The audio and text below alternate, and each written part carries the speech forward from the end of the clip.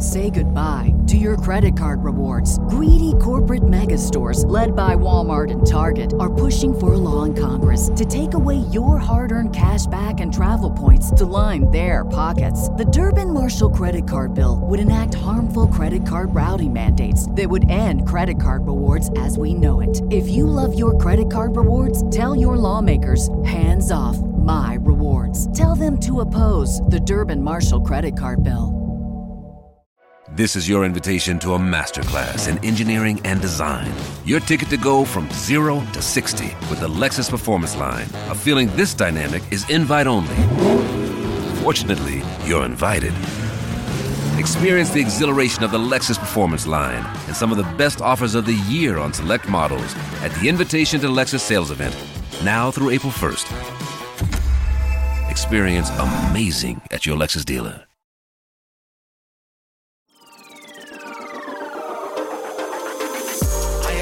Sick with the slang, sick and investment for fame. Do for the fam, not for the gram. Stunt the investment for pain. I do not front, I do not scam. Put some respect on my name.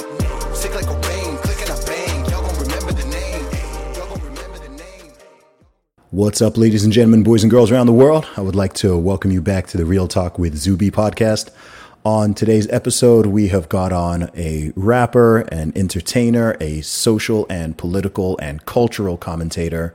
He's got hundreds of millions, if not billions of views online at this point. And this is the one and only An0maly. Welcome to the show.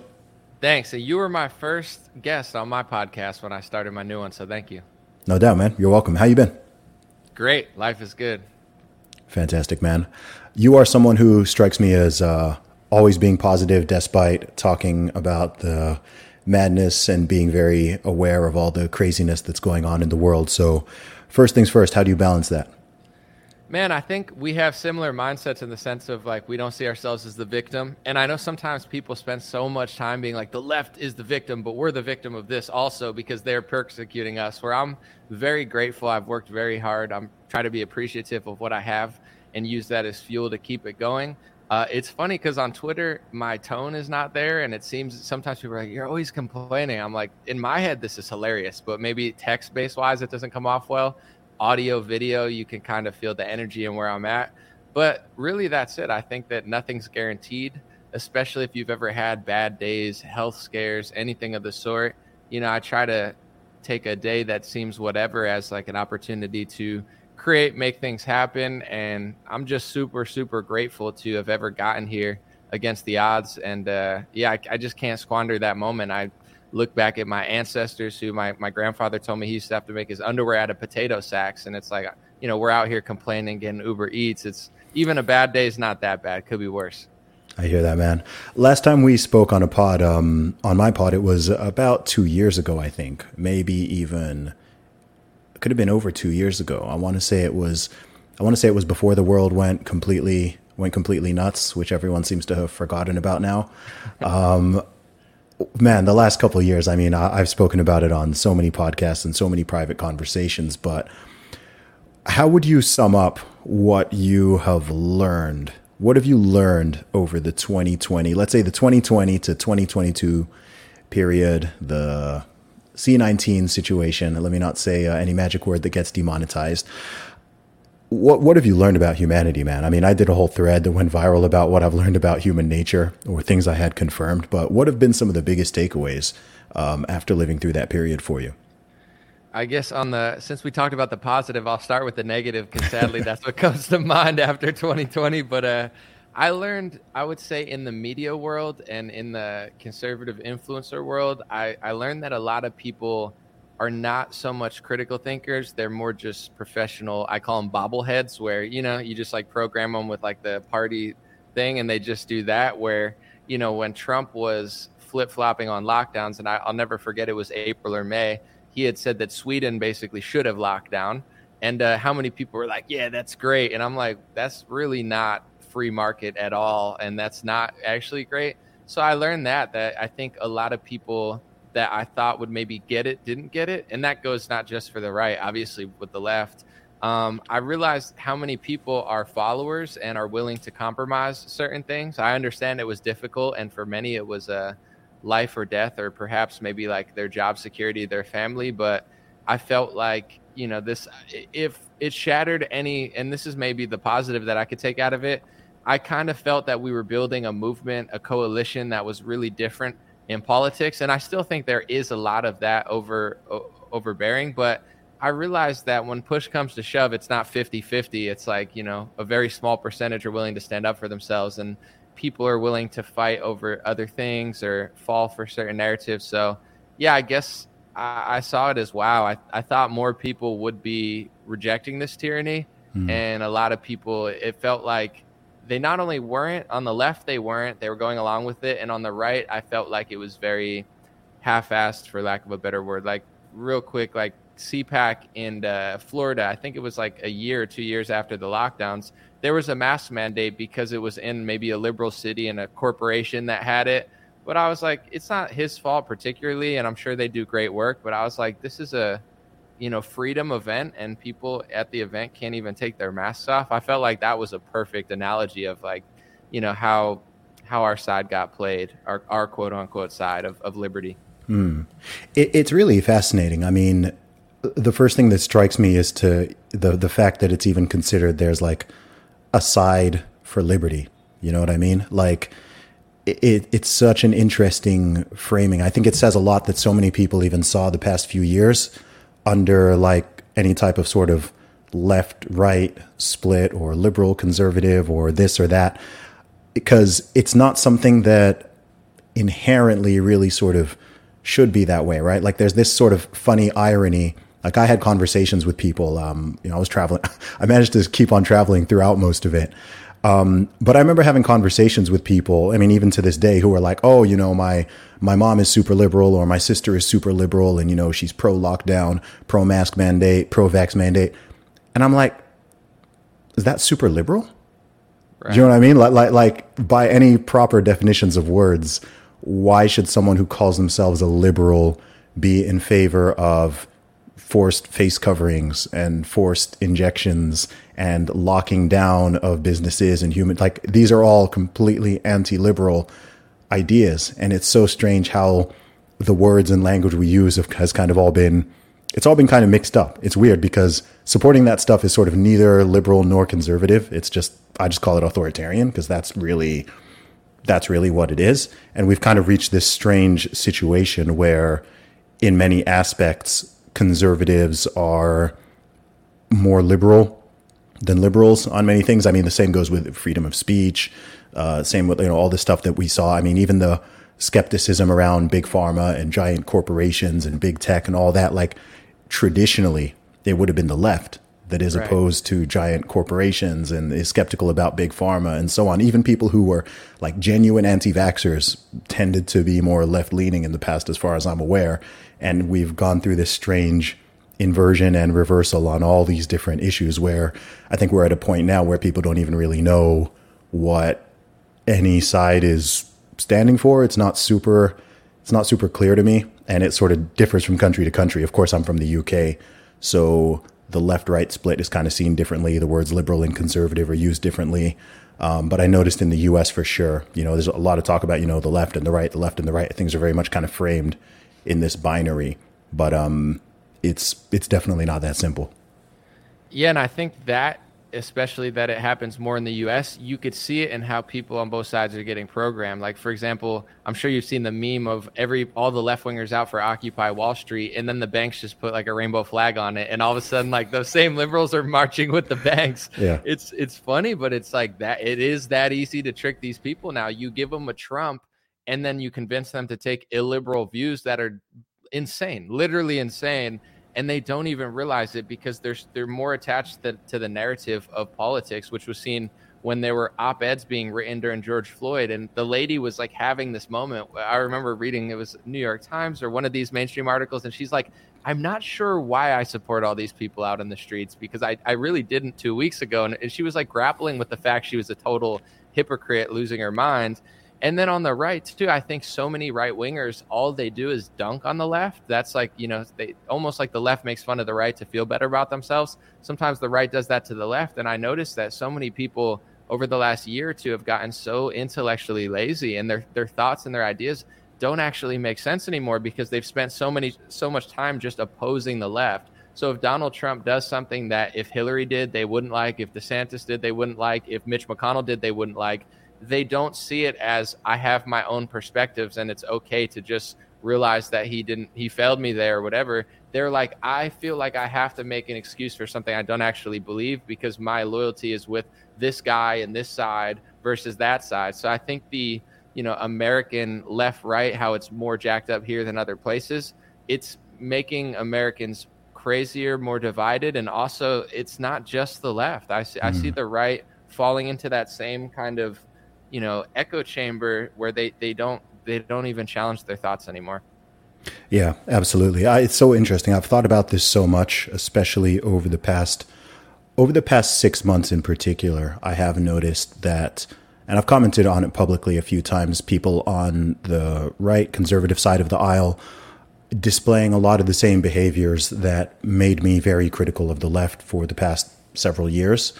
This is ranging from victim mentality to playing the identity politics game, especially on the racial angle. I'm starting to see that a lot more coming from the right. Outright lying and, putting out edited videos or dodgy narratives, things like that. Purity spiraling, kind of falling into this trap of, how people on, the woke side, they're always trying to out-woke each other, right? If one person is going that way, they're always trying to outdo each other. And you're kind of getting this purity spiraling and the cancel culture type of stuff happening as well. And just the general anger and lack of joy, for lack of a better term. I'm someone who's optimistic, and I always think it's better to, it's important to combat ideas you dislike, but I think it's more important to support and promote and tell the stories about the ideas that you think are better, right? And I think a big issue here is part of just due to the nature of the internet, both the algorithms and the incentive structure, it's easy to monetize just the outrage game, right? It's the same reason that the traditional media has gone to crap, right? Because they're just trying to post crazy headlines and stories to get people to click to get the ad revenue. But now a very easy way of content creation is to not really do any thinking, but just kind of keep pointing to the other side and saying, hey, look at this crazy thing. Look at that crazy thing.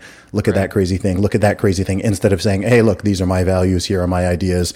Or even uplifting and supporting the people who are saying and creating the things that you'd like to see more in the world. And I've called this out a few times, and the typical answer actually is that, well, the answer is literally, well, the other side are doing it, right? What are we supposed to do? Are we just supposed to, And, while I understand that on a human level, it's kind of like, okay, so is the answer just to sink to the same level and start, putting out lies and being disingenuous and putting words in people's mouths that they didn't really say, taking offense to things that you're not really, some stuff is genuinely offended, but I'm also seeing people, pretending to be offended by things. I'm like, bro, you're not really offended by that. You're just, you're kind of feeding the outrage bait.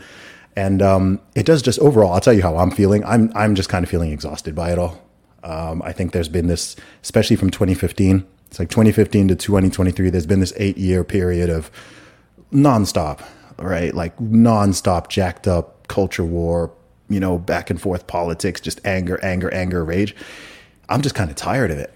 I comment on stuff here and there, but I'm finding I don't have the same kind of will and desire to speak on so many things because it's just nonstop. And there aren't that many solutions being proposed. There's not much positivity. It's just, I don't know, man. I don't know if you feel the same way. I just find that it's been like nonstop there's been no break for 7+ years now. And it's just tiring. Yeah, you're not alone. I think it's with the COVID and the lockdowns and all that stuff, there was like okay, this is happening and this is what we want to happen. We want our liberty back. Now it's almost sad because I think a lot of people that we would consider allies, whether we agreed on everything, you see how childish you're acting. You're like, you know what, maybe you really aren't that much different than the left. So it kind of takes the purpose out of like, half the people I thought I was fighting with are now trying to fight me over something that I don't even care that much about because I don't believe in it as much as them. You mentioned people posting videos where if I post a video and you say, hey, that's fake, and it literally is fake, I'll take it down because that's the integrity that I have. I'm not trying to share fake news. But like you said, you'll find some people that you can prove it's wrong. And instead of being like, well, even if my narrative might be right, that video is wrong, and take it down and take the L, they'll justify it because they just think their cause is so great that they can lie. And this happened the other day. I made a joke about it because some guy did something crazy, childish and stupid. And his answer was like, yeah, well, the left did it first. And I'm like, I poop in my panties because the left poops their pants. Like, that's why I pooped my pants. I'm like, are we in kindergarten? You're going to do something childish and stupid and fake because the other side that you don't like did it. So that's okay when you do it. Like, I think I was out maturing this type of mindset in like 6th grade.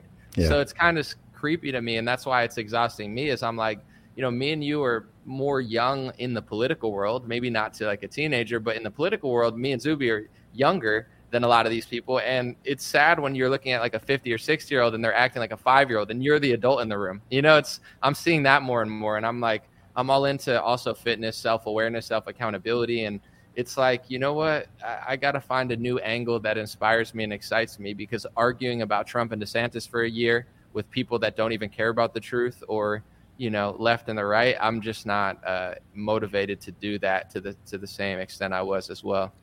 Yeah. You know, I think another problem is, you know, even though people deny it, so many people are still stuck in the mentality that that a politician is going to come and save them. So many people are still stuck. Like some people, it's kind of more obvious, but others you can see. I mean, even with, and look, I'm not from the USA, right? So obviously I don't vote. I don't vote in midterms or main elections or local elections or anything in the US.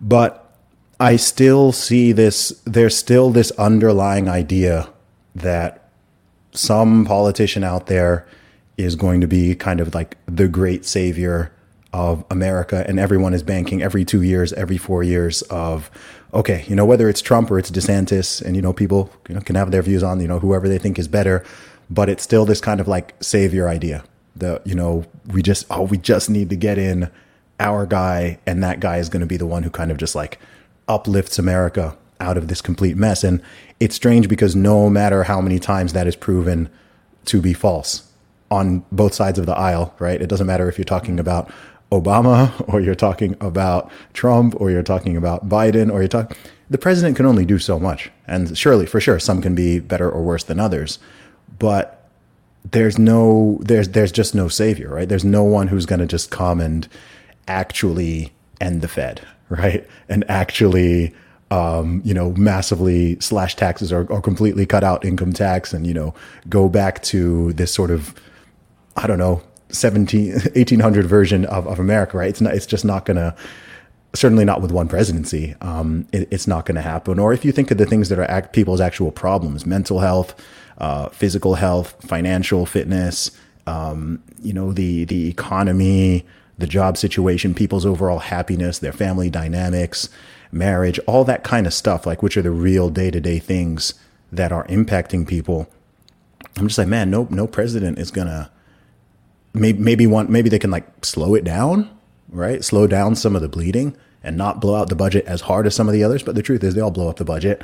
Even the conservatives blow up the budget. So it's kind of like, I don't really know what people expect. It just seems to be this continuous cycle of extreme hype and then massive disappointment. I mean, I've been seeing this from a distance since 2008 because I actually was in the US in the run up to the 2008 election. And I remember the fervor about Barack Obama, and like it was like he was almost like a messiah. You know what I mean? Like it was crazy. Like I remember the level of hype at that time. And, you know, he had 2 terms, 8 years, and sure, some people like him, some people dislike him, whatever. But I mean, what did he really, you know, what was, even the people who love him, I'm like, okay, like what did he really, I mean, you might like his like swag and his voice and that he's kind of, he's cool or whatever, but like, what did he really do? Like in that 8 years, what was the real change, you know? And people struggle to articulate it because there wasn't one, and perhaps there can't be. I just think people are looking for solutions in the wrong places.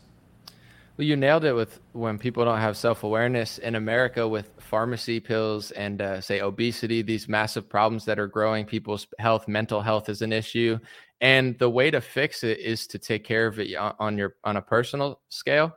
But if you're always looking for help outside, you're not taking care of it. So I don't know if this would be ironic, but the interesting situation is the left and the right paradigm is sucking people into this like WWE spectacle, so they never take care of those issues, and then they think Donald Trump's going to fix it or Donald Trump's going to take it, and it's just not really the case. And Obama, 8 years, absolutely, he turned out to just be another like whatever. He didn't really do that much. With Trump, I feel like Trump broke the brains of the left, and they've never been the same. And I feel like he's starting to break the brains in the right. I want to give an example because I'm trying to follow it and be objective, and I have my critiques too. But as someone who actually did disagree with things that DeSantis did before Trump told me to, like a lot of the people that viciously hate him now, they didn't say a single bad thing about him or Florida or anything until the day that Trump told them to. So I'm like, do you really believe this, or do you just say what Trump says?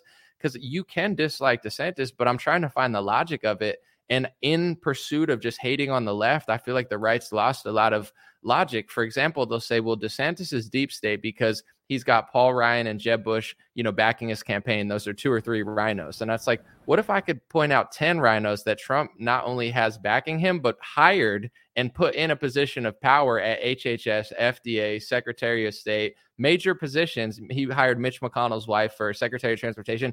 So if 3 makes it so you can't support DeSantis, what if I could say there's 20 or 10 and also prove that Trump takes donor money from people that you don't trust? And then like people's brains break and they're like, no, he wouldn't do that. And like, he did do that. It's not like he would do that. He did do that. So I know that's not the threshold that drops your support for DeSantis. You're just listening to what that guy told you, and he's not going to tell you what he's doing because he's running a campaign. The same way DeSantis isn't going to run around and be like, I'm taking donor money, everybody, so I might sell out, and Trump's not going to be like, I took the donor money and I did already do that. Like, so it's this weird situation where the right has become very fake, very hypocritical, and they are absolutely idol worshiping and fighting like hyenas over Trump and DeSantis, where the reality is I see them, although I think they both have their pros and cons, it's more of like a Coke versus Pepsi than it is like a golden savior of humanity hero versus a pile of garbage. Like that's this narrative people are going with. And they're fighting with me as if I want to fight. Like you said, I'm exhausted. I'm like, I don't want to argue. DeSantis, your boy, right? I've never even met him. He's not my boy. I'm just a news analyst analyzing the news. They want me to fight with them. It's like when someone calls you like a racist or an anti-Semite and you're not, it's almost like they want you to say something to get, and they're like, I actually don't hate you. So, and they're like, darn it, I almost wanted you to, so I could get a clip out of context. You're like, I don't, I'm too busy to hate you. Yeah. It's, that's actually another good example of more people on the right adopting those annoying left-wing type tactics, right? Trying to stick labels that are not just based on nothing. I mean, I've been dealing with this one a lot over the past year now, right? Like now people are trying to say that I'm some type of, I don't know. I've gotten that I'm an Israeli agent. I'm a Saudi agent. I'm a Russian agent. I'm a Republican agent. I'm a Conservative Party in the UK agent. I work for the CIA. I'm in the Illuminati. I'm a Freemason. Someone said you were artificial intelligence. I'm an artificial intelligence and I don't actually exist. I mean, it's very strange how like people want to like spin certain narratives rather than just saying, okay, maybe this is just a guy who's got his own ideas and opinions and has worked hard to build his following and whatever over 15 years. And he's not taking money from some shadowy organization. I've even had people, I mean, it's funny because sometimes I'll look through these threads when I see them, and two of the accusations against me that I'm some kind of deep state operative or working for Bill Gates or George Soros or whatever is that I haven't been banned from everything and that I have 1 million followers on Twitter, right? So they're saying you can't reach 1 million followers without selling your soul or being part of some organization, which is a massive cope. And then also that, for me to prove to them that I'm legit, I would have to get banned from I'd have to get completely banned. And even then that wouldn't do it because I see they also call Andrew Tate a CIA operative and controlled opposition. So it's like, okay, they call Alex Jones that, right? I'm like, okay, so even the people who have been nuked from all the mainstream platforms and hit with lawsuits and imprisoned, like you think they're controlled opposition, right? If they are, then it's like, okay, like I don't even know what the barometer for these type of people is to be like, okay, this guy is just someone who is a real human being, first of all, who just has opinions and ideas. And it's funny because oftentimes these are the same type of people who are incredibly critical of anyone they consider an NPC, or following a narrative, or believing stuff without evidence. But then if someone just goes, "Oh yeah, An0maly is a CIA shill," and they're like, "Really?" You know, and they're just, I don't know, they'll find a picture of you scratching your head or something, and they're like, "That symbol is," and it's like, okay, so you believe that, right? You're trashing everyone else in the world for being like super gullible. And then someone, literally an anonymous account on the internet, says something, and you're just immediately like, "Oh my gosh, wow, I didn't know that." And they all kind of like reinforce each other. That's something that I've seen it happen to other people over the years, but like it's very strange now experiencing this myself and being like, "Oh wow, okay, some people are genuinely just gone, and there's nothing. If you deny it, then that's evidence to them." And if you did come out and go, "Okay, yeah, you got me. Okay, I'm in the Illuminati and all these other things," and they're like, "Yep, we got him," and it's like, "Oh, okay, well, he's denying it because he actually is." And the left does that, right? If they call you racist, and you're like, "Hey, I'm not racist," they're like, "Oh, well, only a racist would say you're not racist, right?" And then it's like, damned if you do, damned if you don't. We've called you this thing. We've stuck the label on you. There's no way that you can evade it now. I think there's a few things at play. One, everyone has an opinion. If you get big enough, there's going to be thousands of opinions about you. So there's going to be left wing, right wing, you're this, you're that. Another thing is what we do. I mean, I don't like to put a label on it, but when you try to be honest and you get into the truther world, I'm not saying we're professional truthers. It's like a underground hip hop. Like if you're a love singer, people don't really care what you're doing. Like, "Oh, that's a love song. It's whatever." We're not looking for great lyrics. But when you're a crazy lyricist, it's like you could put out a great song, but it's that crowd is so hard on you. The truther crowd, it's one of those crowds that it's like a punk band. Once you're Green Day, you're a sellout because you got too big. Like when you got 10,000 followers, you're the man. But once you hit 500,000 because you work your ass off, it's like, wait a second, how did he get there and I didn't get there? I'm banned on TikTok, but not anything else. I'm real. I promise I got banned. But like you said, it's not enough. You can get banned by everything. So being a truther is like being a punk person where you're like anti-system. But once you become so big, there's a multitude of things that happen. And then also, I guess depending who you are and what you want to do, like I always try to say it this way, like you don't really owe anyone anything. Like tomorrow I could stop making videos if I wanted to. I don't want to. And there's obviously incentive to do that. But it's like, at a certain point, I didn't sign up for this my whole life. I don't want to be arguing on Twitter forever. So I think it's a combo of everyone has an opinion. You become a big person telling the truth, and it's almost better to be small like a punk band. Even though Green Day made good music, the punk community hated them once they signed a major label just because they sold it. And then also, I think there's a lot of distrust in politics. They've been fooled. I think like Bernie Sanders fooled a lot of people. The Democrats, Obama fooled a lot of people. Trump fooled a lot of people. Republicans fooled a lot of people. And some people have like whiplash. So, if they disagree with you, like I remember we disagreed about something last year, but to me, it was just that exact point. And I didn't really think much of it in the sense of like, that's what Zuby thinks. That's what I think. It wasn't like, I'm going to discredit everything he's ever done. Some people are very passionate about certain topics and some people aren't. You don't owe me anything. I don't owe you anything. You don't have to take a year off to study about a topic that I want you to. That's not, you could take a week break. You could take a year break, work out, and just drop 5 fitness books and never talk about politics again. That's kind of how I see it, at least. Yeah, I'd actually make more money, and I think people don't know that. So many of these, there's a lot of people who seem to think I make my money from politics.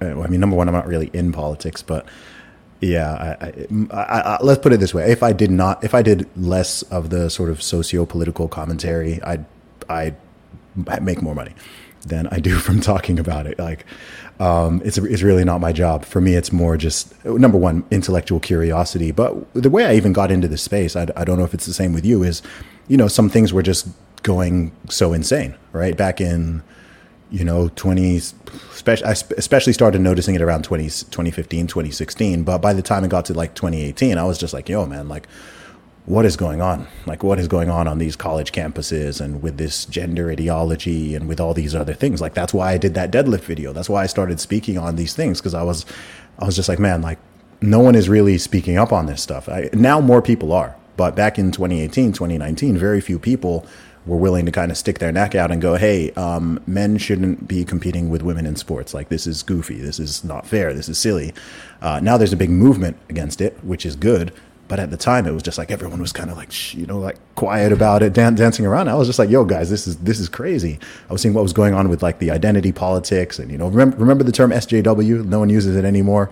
But right. Before work, people used to talk about, the social justice warriors and all the like racial politics and the pushing of, the black victimhood politics and, white privilege and, the white people are evil narratives and just splitting people up. And I was like, wait, what is going on here? So that's actually how I started speaking up on all this stuff. Like I didn't come into it like, okay, I want to be this big culture war commentator or something. I was just like, hey, like I've got some concerns for what's happening in my country and across the West. And I don't think this is good for the people in general. I don't think it's good for kids. You're starting to, I was seeing stuff being pushed on children. And I'm like, hey, like this is just not right. And if it's not right, you got to say something against it. But I think another thing that we've touched on here, and I think one reason why a lot of this behavior happens is also because it's a lot easier, and I'm sure you've experienced this, it's a lot easier to only get attacked from one side, right? So if you just take the full MAGA Republican conservative positions, like the safe positions within that tribe on everything, then you'll get backlash from the left side of the aisle, but you'll be supported by your own crowd. And that's kind of fine as long as you're relatively tough. Like you can deal with the pronoun crew and whoever attacking you all day long. Pronoun crew. But like, or you can do the opposite, right? You can go full on woke, and you're gonna get dunked on by conservatives and right wingers and whatever. But you've got your kind of mob behind you that is gonna affirm you and stay with you. If you are more nuanced, right? And you've got... Say goodbye to your credit card rewards. Greedy corporate mega stores, led by Walmart and Target, are pushing for a law in Congress to take away your hard-earned cash back and travel points to line their pockets. The Durbin-Marshall credit card bill would enact harmful credit card routing mandates that would end credit card rewards as we know it. If you love your credit card rewards, tell your lawmakers, hands off my rewards. Tell them to oppose the Durbin-Marshall credit card bill. Some criticisms of both sides. It might be, 70% that way, 30% that way, because you lean more one way than the other. But some people are just so incredibly intolerant of any deviation that I think a lot of people think it's just safer to just dunk on the other side and never say anything kind of self-reflective or critical of some of the goofiness that might be happening from within their own ranks, or some of the inconsistencies, some of the hypocrisies, some of the stuff you just straight up don't agree with. I found that a lot of people don't like that. So I think one reason why we're sort of seeing this bifurcation even more is just because it's kind of safer, and it's also more lucrative, right? There's kind of inbuilt audiences where you can just go all the way that way, and you can promote yourself, you can feed the algorithm, you can sell stuff off the back of it, or you can take this other route. But if you try to take that middle one, now you've got to deal with crap coming at you from both sides and having people over there. I've literally in the same day been called a liberal with a leftist army, as well as being called a far right, white supremacist adjacent, whatever, like on the same day. Sometimes perhaps even off the same tweet, right? I'm being called a leftist, and I'm being called far right. And I'm just like, okay, this is interesting.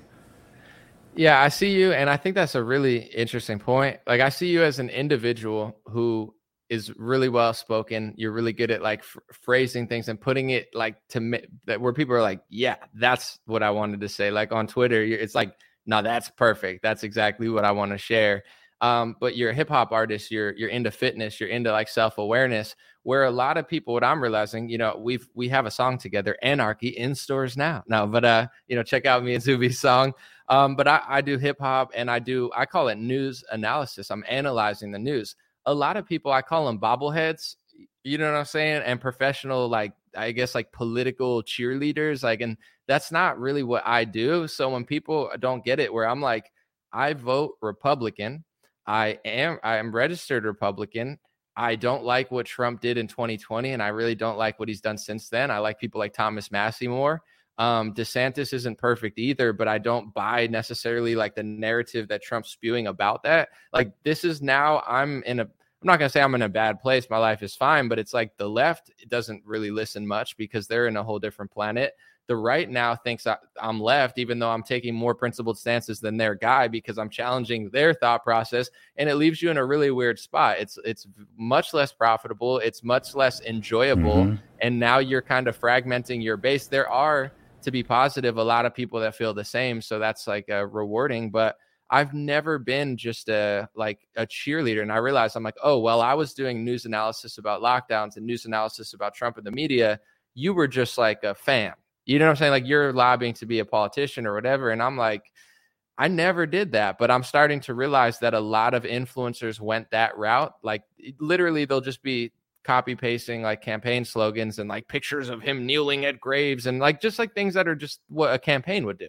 Nothing wrong with it, but I'm like, this is why people can't think anymore too, because they've been following professional politicians kind of, in my view, masquerading as activists or truth tellers. And it's I think just like the left is and the media, the right is now responsible for kind of dumbing down a lot of their audience and making them not be able to think critically. And I want to say this real quick too, when it comes to disagreeing with people, whether it's me, Zuby, whoever, a lot of people lost the art of being I don't even want to say believable, but convincing, where it's like, I believe this screw. It's like, sometimes I agree with people and they're so annoying that it just doesn't come over right, where I'm like, you might want to figure out a way, because me and Zuby actually listen and read stuff. So if you say it in a digestible manner, we might actually learn, versus like, I think some people think that just being mad is how you get people to listen to you, or maybe they just don't care. They just want to be mad. But, being convincing and thoughtful about how you word it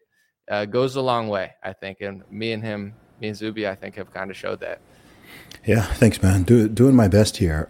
I'm starting to question. I was wondering this earlier today, and I was wondering, we have this idea that everybody wants to be happy. I don't know if it's true. I don't know if it's true. Like, I think if we think of, we have this idea that all human beings, we want all some of the same basic things, and one of those things is to be happy. As I look at the world, I'm really not sure about that. I think the majority do. But I think there's certainly people who, I don't know if it's in their entire lives, or at certain moments, but they get off on various forms of negativity. There's people who absolutely get off on fear, right? We saw it play out across the world, right? There are people who literally are addicted to the fear. Like, they enjoyed the whole sitting in their house with 3 masks on, and, like, they're still wearing their masks and doing all their weird stuff, and they like it, and they like spreading that fear and encouraging other people to also be as neurotic as they are. And it's very bizarre to me, because like I'm the opposite of that. And then you have people who love anger, like they like to be angry. They're scrolling through, literally trying to find something that's going to anger them that they can like respond to and vent and all of that. So yeah, I was just having that thought in the gym this morning. I don't know what it was that made me start thinking about it, but I was like, does everyone even want to be happy? Just like I was thinking, if everyone really wants to be like successful, I'm like, I don't know if they do, because oftentimes if you give people advice, they don't want it. Like, sometimes someone will complain about something, and you give a solution, or you even walk them through something, or you guide them to some resources. Not only do they not act on it, but they actually get angry. Like, they get upset over the fact that you're sort of trying to help them, right? They want you to affirm them, right? If they're saying they're depressed, they want you to affirm their depression and to give them compassion. If they're overweight, they don't want you to say, okay, look, here's what you can do. Here's a workout program. Here's how you can change your diet or whatever. No, they want you to, kind of just empathize. Oh, like you're right. It's not your fault. It's the system, and it's this and this and this. It's everything but you. Oh, and also like the beauty standards are off, and BMI is completely wrong, and you're not really, and it's a strange, I'm not quite sure what's going on there psychologically. I struggle to understand it because it's very different to the way that I'm wired. So when I'm kind of seeing this, and you've got this like massive sample size, especially online, where you can kind of encounter all these type of human beings. Like there's whole species of human that I didn't know existed until I discovered certain corners of Twitter. Like I remember the first day back in, I want to say maybe 2015 or 2016. I remember when it must have been earlier than that. I want to say maybe 2014. I remember the first time I discovered the whole pronouns in bio people, right? And it was like this rabbit hole I went down. I was on one person's profile and it said, it had the parentheses and it said, he, him. And I was like, what's that? And then I noticed that other people in this conversation that I was seeing had he, him, she, her, they, them. And I was like, what is this? Like it was like a discovery. I was like, what is going on here? And that was like the moment I discovered, like I went down this rabbit hole and I was like, whoa, there's this like whole corner of Twitter where they put pronouns in their bio and like they're obsessed with gender and they're obsessed with like these labels, and all of them seem to have some type of mental health issue, right? They're all talking about being bipolar or having depression or being anxious, and they have lots of them had anime avatars. And I was just like, what? I was like, what is this? I've never come across these people in real life. And it's interesting because now it's like a known thing, even being pushed by companies to put pronouns in bio. But at the time I was just like, what even is this? When you're talking about does everyone want to be happy? I thought of 3 generic quotes, but I think they really solve it. It's just like hurt people. Misery loves company. And then also if you lead a horse to water, you can't make them drink. So it's some people, I think they're hurt and they, instead of fixing themselves, they just kind of want the company of the misery. And others is, I think because of my mindset and your mindset, as far as I see the best in everybody, I see the opportunity. I don't look at people, and maybe this is a flaw. I sound like I'm giving myself a job interview. My only problem is I'm too nice. No, I have other issues, but no, in general, it's like I see the best in somebody. And sometimes that person that you try to help the most because you see the best in them, they end up resenting you for it. They end up resenting you because they don't have the will to really drive through, and then they hate you for it, even though your intentions were good. It's just like, I don't look at you like you're a piece of garbage. I look at you like, dude, you could do it all. It's just like, you got to want to do it. John Jones posted on Twitter the other day, and you watch like a Jordan documentary and you just see it in them. He said, I'm at the gym and we all go to the same gym, but there's different results. Obviously a little bit of it's not a little bit of it, but some of it's genetic, etc. But he's like passion. That's what it is. It's passion. Jordan, LeBron is physically more talented than Jordan. He could do everything Jordan does and more physically, but mentally, spiritually, Jordan wanted it bad. I heard LeBron's a really nice guy to his team. A lot of people said Jordan wasn't nice, but he said, I'm not here to make friends. I'm here to win championships. So yeah, I'm going to be mean. You're going to hate me, but we're going to come out of it with a trophy, and you can hate me all you want, but now you get that trophy and you get to share that trophy with your family that you wouldn't have shared if I wasn't so mean. So I think it's just like when you do have a mindset of like, we could really all crush it and do it, and someone doesn't, they end up resenting you for trying to get them to that level often. And it's sad. Yeah, absolutely. I think it's also the abundance versus scarcity mentality. That's something I see a lot. It seems like there are people in the world who, I don't know if it's taught to them or they're just hardwired to think that the pie is finite and therefore one person's success takes away from or prevents others. And then there are other people who have an abundance mentality who realize, actually, it's not just that one person's success doesn't take away from mine, it actually increases the probability of my own, right? If you are in a place where nobody is successful and nobody has anything, like, good luck becoming successful in that environment. Whereas if you're surrounded by people who have resources and are successful and have got a certain mindset, that's, going to be a great predictor of your own success, because people actually have resources to buy things and to support things and to invest in things. And also just the overall mentality is going to rub off on you. But some people, I think I've noticed that there's people who get upset over very strange things, right? Like literally someone loses weight and gets in shape, right? Or like someone goes from being skinny to being jacked. And there will always be a percentage of people who act like that person losing weight has somehow like added pounds to their body, right? Instead of going like, hey man, that's awesome. Like most people will be like, hey, good job, man. Like that's cool. That's inspirational. But there's this percentage that's like angry and resentful at it and will come up with all sorts of reasons to be mad at it. And I don't know. I mean, I kind of, sometimes I'm like, screw those people. At the other time, I'm also like, man, those are the people who I kind of most wanna. I don't know how to reach them exactly, but those are kind of the people like I want to reach, because they sort of need the message the most. The people who reject it the hardest, they're the ones who need to really hear that message of personal responsibility. And hey, man, like, you can do it. You've got the potential. You know, it's within you. We can't make it happen for you, but like, we can give you the tools. We can give you the motivation, whatever. So I sort of flip flop on that one between the, you know, look, Zuby, you can't save and you can't help everyone, and some people will hate you for even trying.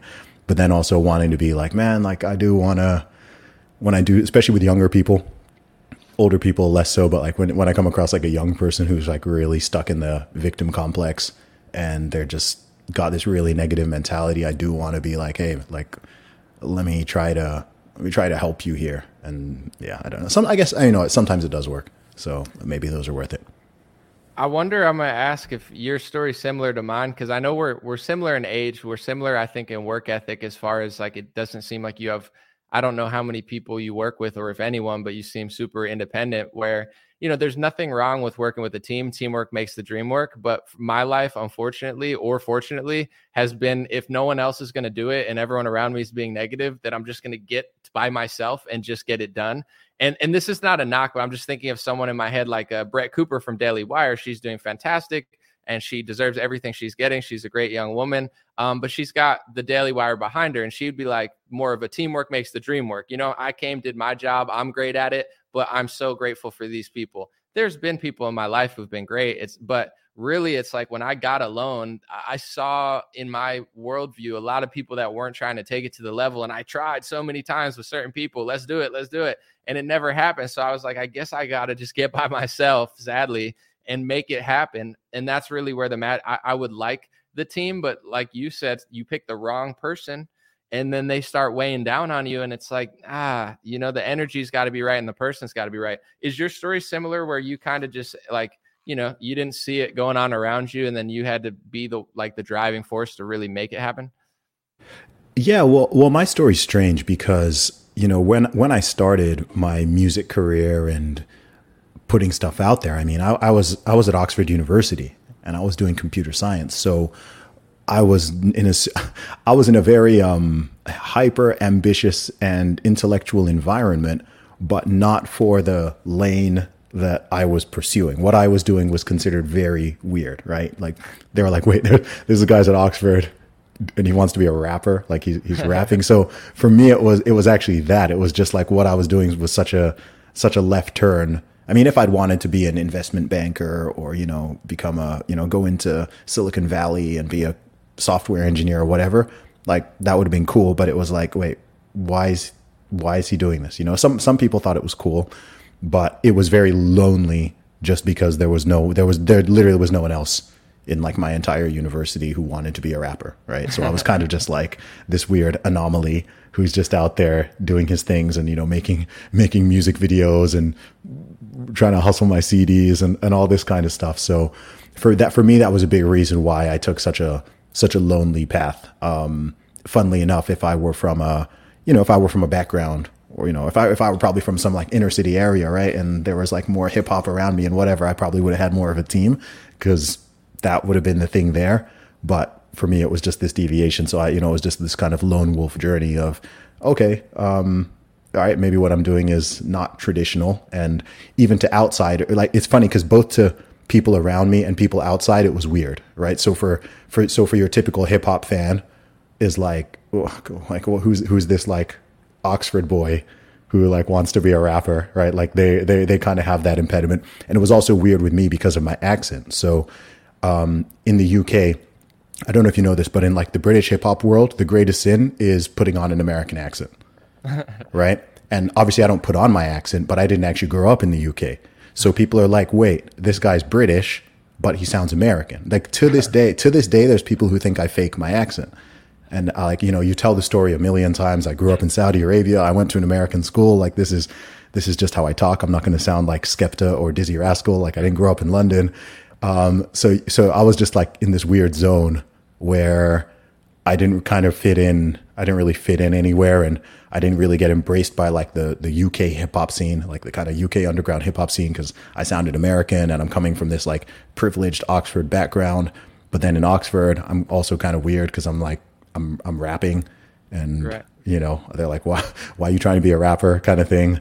But anyway, you know, like it's you just do what you do, and you know I think if you're genuinely authentic and you're, you know, you work hard, you're kind to people, you put out good stuff, then you'll find your audience. It might not be as quick or easy as it could be in other ways, but I think if you're yourself, not only will you find an audience, but I think you'll find an audience who genuinely likes and appreciates you.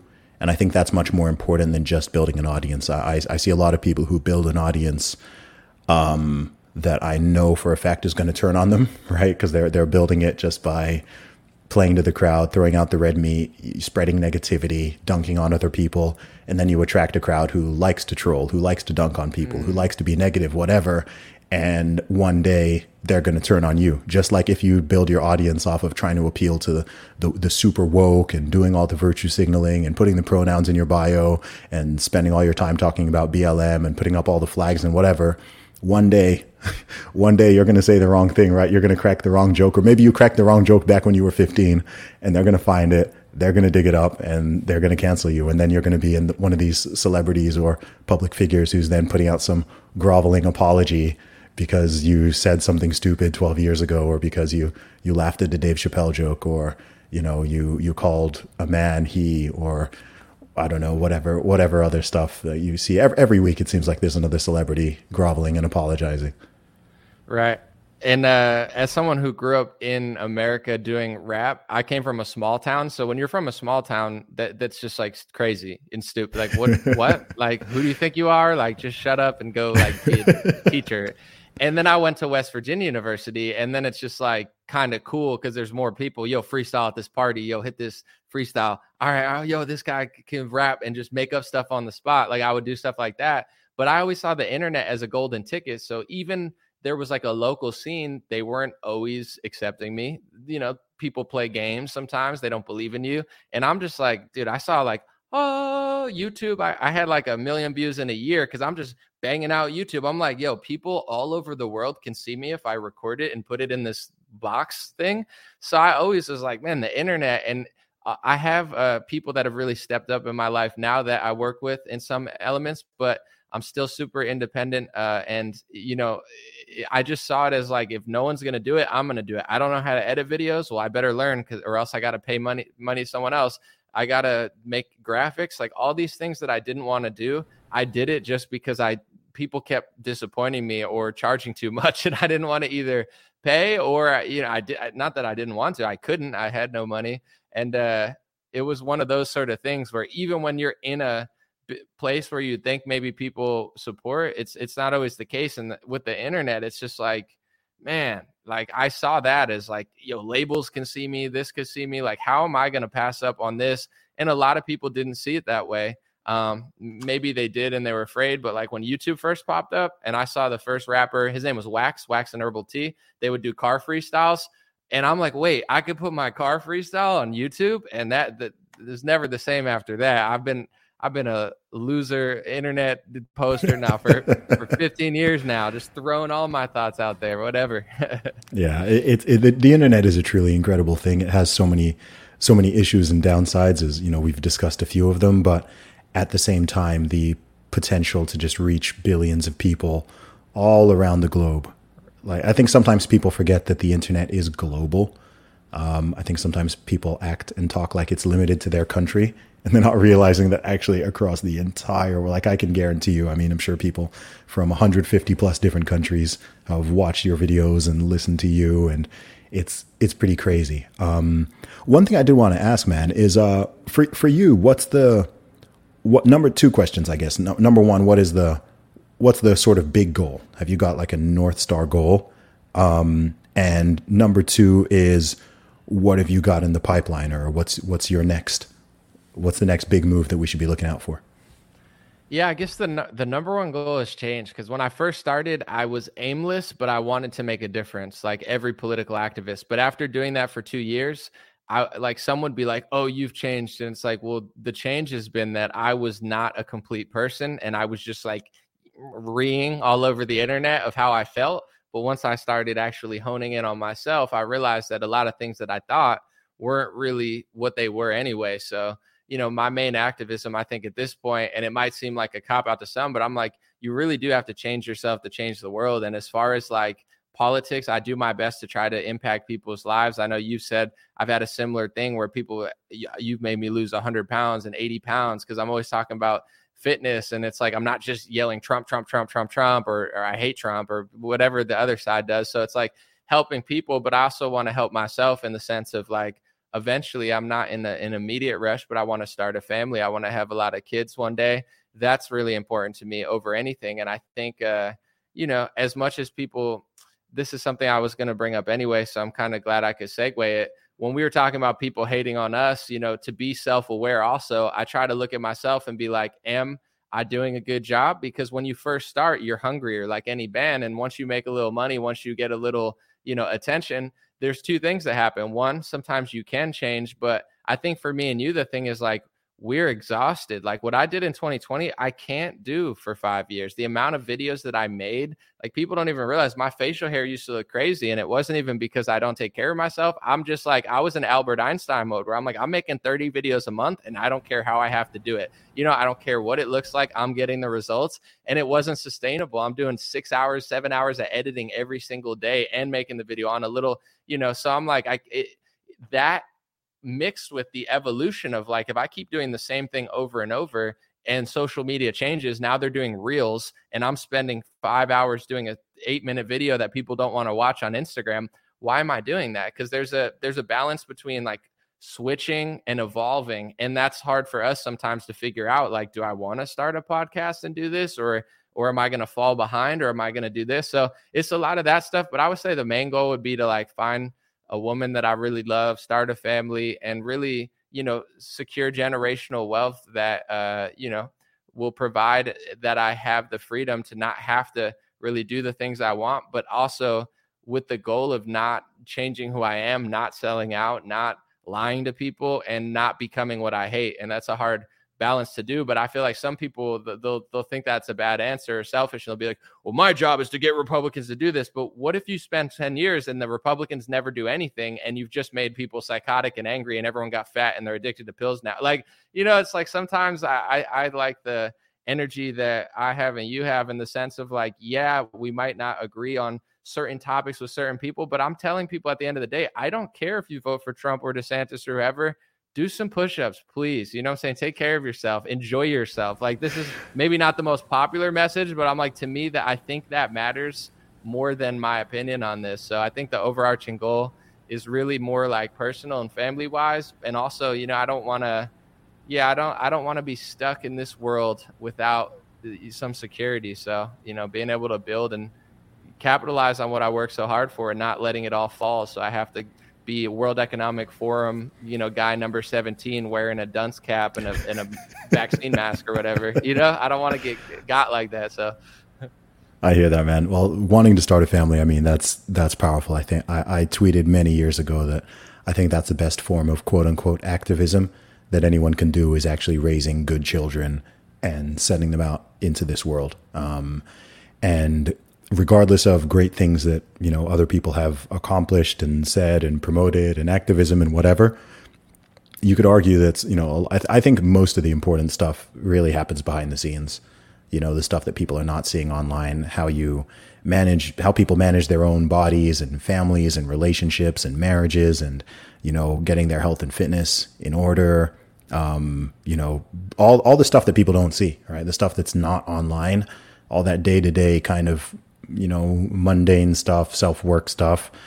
I think that's actually where the biggest change is made. I don't think, yes, there is a political battle going on, but there always is, there always has been. I think the battle is much bigger. I think it's spiritual, it's individual, it's familial, it's cultural, it's things that you can't just vote. You know, if look, I'll be straight up. Like if someone is listening to this right now and you're 100 pounds overweight, then losing 50 pounds or 100 pounds is going to make a much bigger difference in your life and your family's life and your future than whether Trump or DeSantis gets the nomination, right? So if all your focus and attention is on what's going on in this political theater, I'm not saying don't vote, right? Go vote if you want. But if you're focusing on all this external stuff and you've got some like really, really basic internal things that you need to get sorted, right? If you're having massive conflicts in your own family with your wife or with your husband or with your kids or your close friends or whatever, then that's the stuff you really should be putting your energy towards, because I think people do use the culture war and politics often to, not just to distract themselves, but to procrastinate, to kind of hide away. You see this, especially on the left, right? The left-wing activists, they're never in good shape, are they? Right? I've never seen I've never seen one of these people. I've never seen Mark Ruffalo. He's Mark Ruffalo. Okay, the Hulk. He's got a lot of Hollywood money. So yeah, I was going to say I don't think it counts if you're Hollywood. I don't think if it counts, right? But yeah, like when I see certain people, I'm just like, man, like none of y'all are even in good shape, right? Maybe if you got in good shape, you wouldn't be out here, screaming at people on the street, because you'd have that whole mindset shift. But yeah, man, no, I think your answer is good. And I think, thinking towards the future, thinking towards family, children, all that stuff. I'll be honest with you, man, that's where my head and mind space is at these days. So, I don't know if it's hitting the magic mid-30s, but, yeah, I think that's going to be, the next chapter for a lot of us. So that's positive.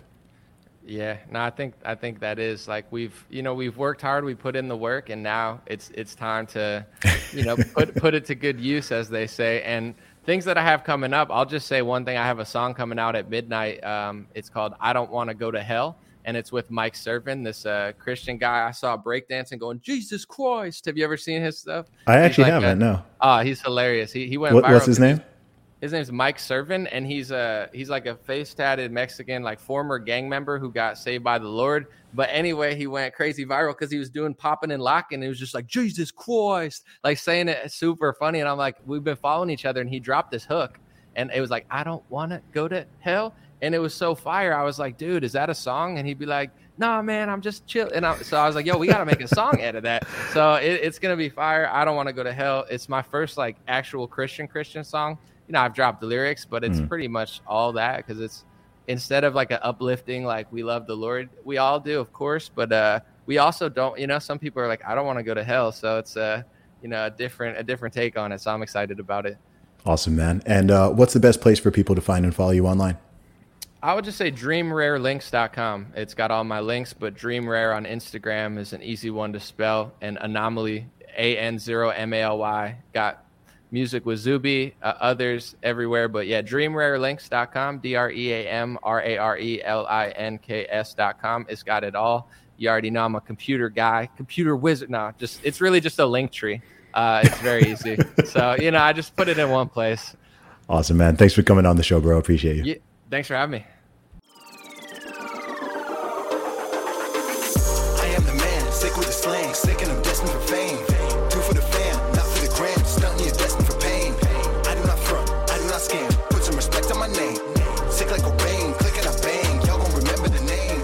Y'all gon' remember the name. Say goodbye to your credit card rewards. Greedy corporate mega stores, led by Walmart and Target, are pushing for a law in Congress to take away your hard-earned cash back and travel points to line their pockets. The Durbin-Marshall credit card bill would enact harmful credit card routing mandates that would end credit card rewards as we know it. If you love your credit card rewards, tell your lawmakers, hands off my rewards. Tell them to oppose the Durbin-Marshall credit card bill.